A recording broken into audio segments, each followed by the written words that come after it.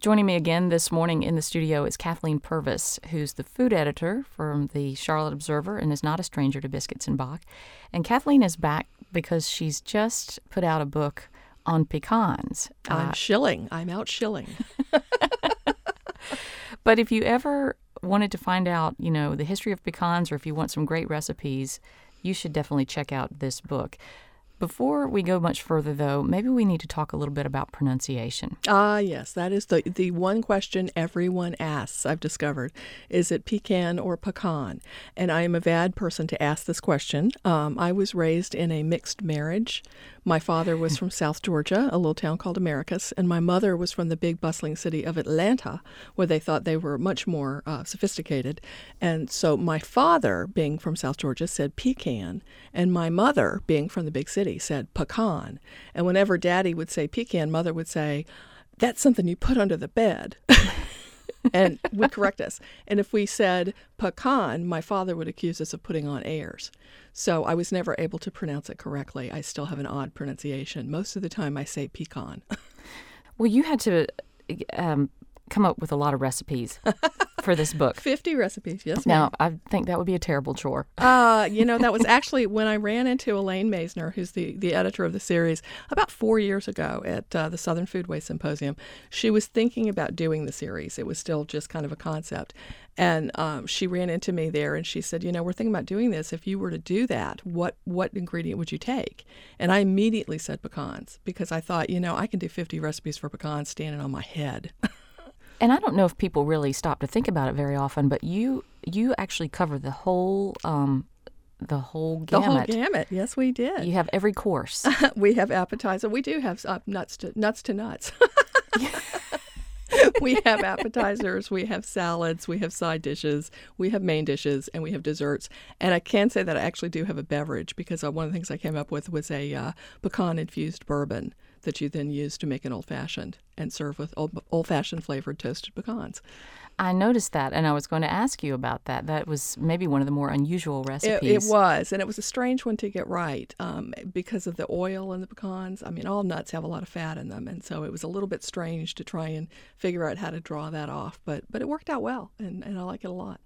Well, what about breakfast pecans? What are some of the things that we do with? One of my very favorite recipes that I was proudest to get, Catherine Rabb, who is a chef here in Charlotte, and she's been a chef here for a long time. And she used to have Catherine's. She had for people who've been around and for a while. One of the things that was most popular at Catherine's was a pecan cinnamon coffee cake that was so popular she had to make it like multiple trays every Sunday, and she shared that recipe with me. So we have that one, and then we also have her restaurant now is Fenwick's, and we have Fenwick's pecan cream pie. She was willing to share that with me, so I was delighted to get them both.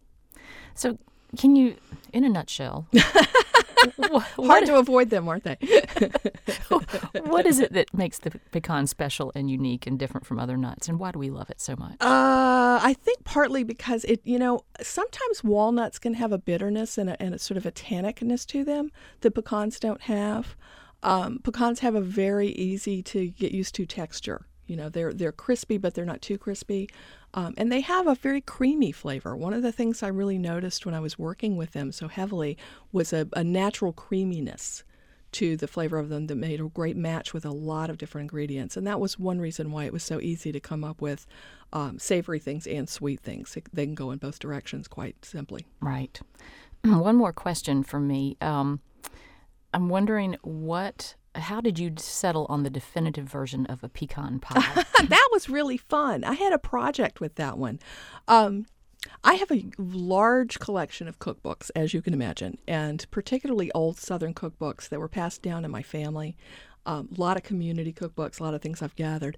So I sat down one morning with a big sheet of paper and all of my Southern cookbooks, and I went through all of my books, and I made a big chart of, what's the sweetener, how many eggs, what form are the pecans, how long are they baking it. And I kind of put together a chart that way, and then I started figuring out what are the commonalities here, and I came up with what I thought was a perfect recipe and made it. And in fact, I really liked that recipe a lot. But the thing I discovered while I was doing it was I kept noticing something I'd never seen before. In a lot of the recipes, the sort of farmhouse cookbooks from the 40s and 50s, they included cornmeal. And I couldn't figure out why on earth I'd never noticed cornmeal in a pecan recipe. So I finally decided to make a cornmeal one just to see what it was like. And it gives it a really interesting crispy crust that makes the pecans on the top kind of stand out a little bit more. And so I ended up running 2 recipes, the classic one and then the crispy one.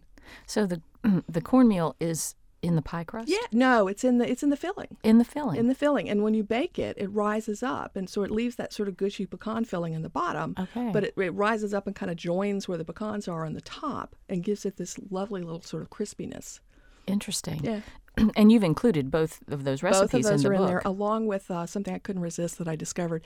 Marjorie Keenan Rawlings, the Florida writer, in her Cross Creek cooking, was the only person I found who really hated pecan pie. And she has this put down about how it's only liked by very fat men, and she only serves it to people if she doesn't care for their welfare. What? Only person I've ever found who didn't like it. Yeah, I think that's the only instance I've ever heard of as well.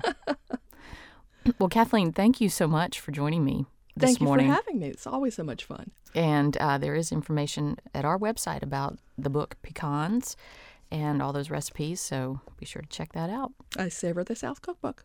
Yes. Thank you. Thanks.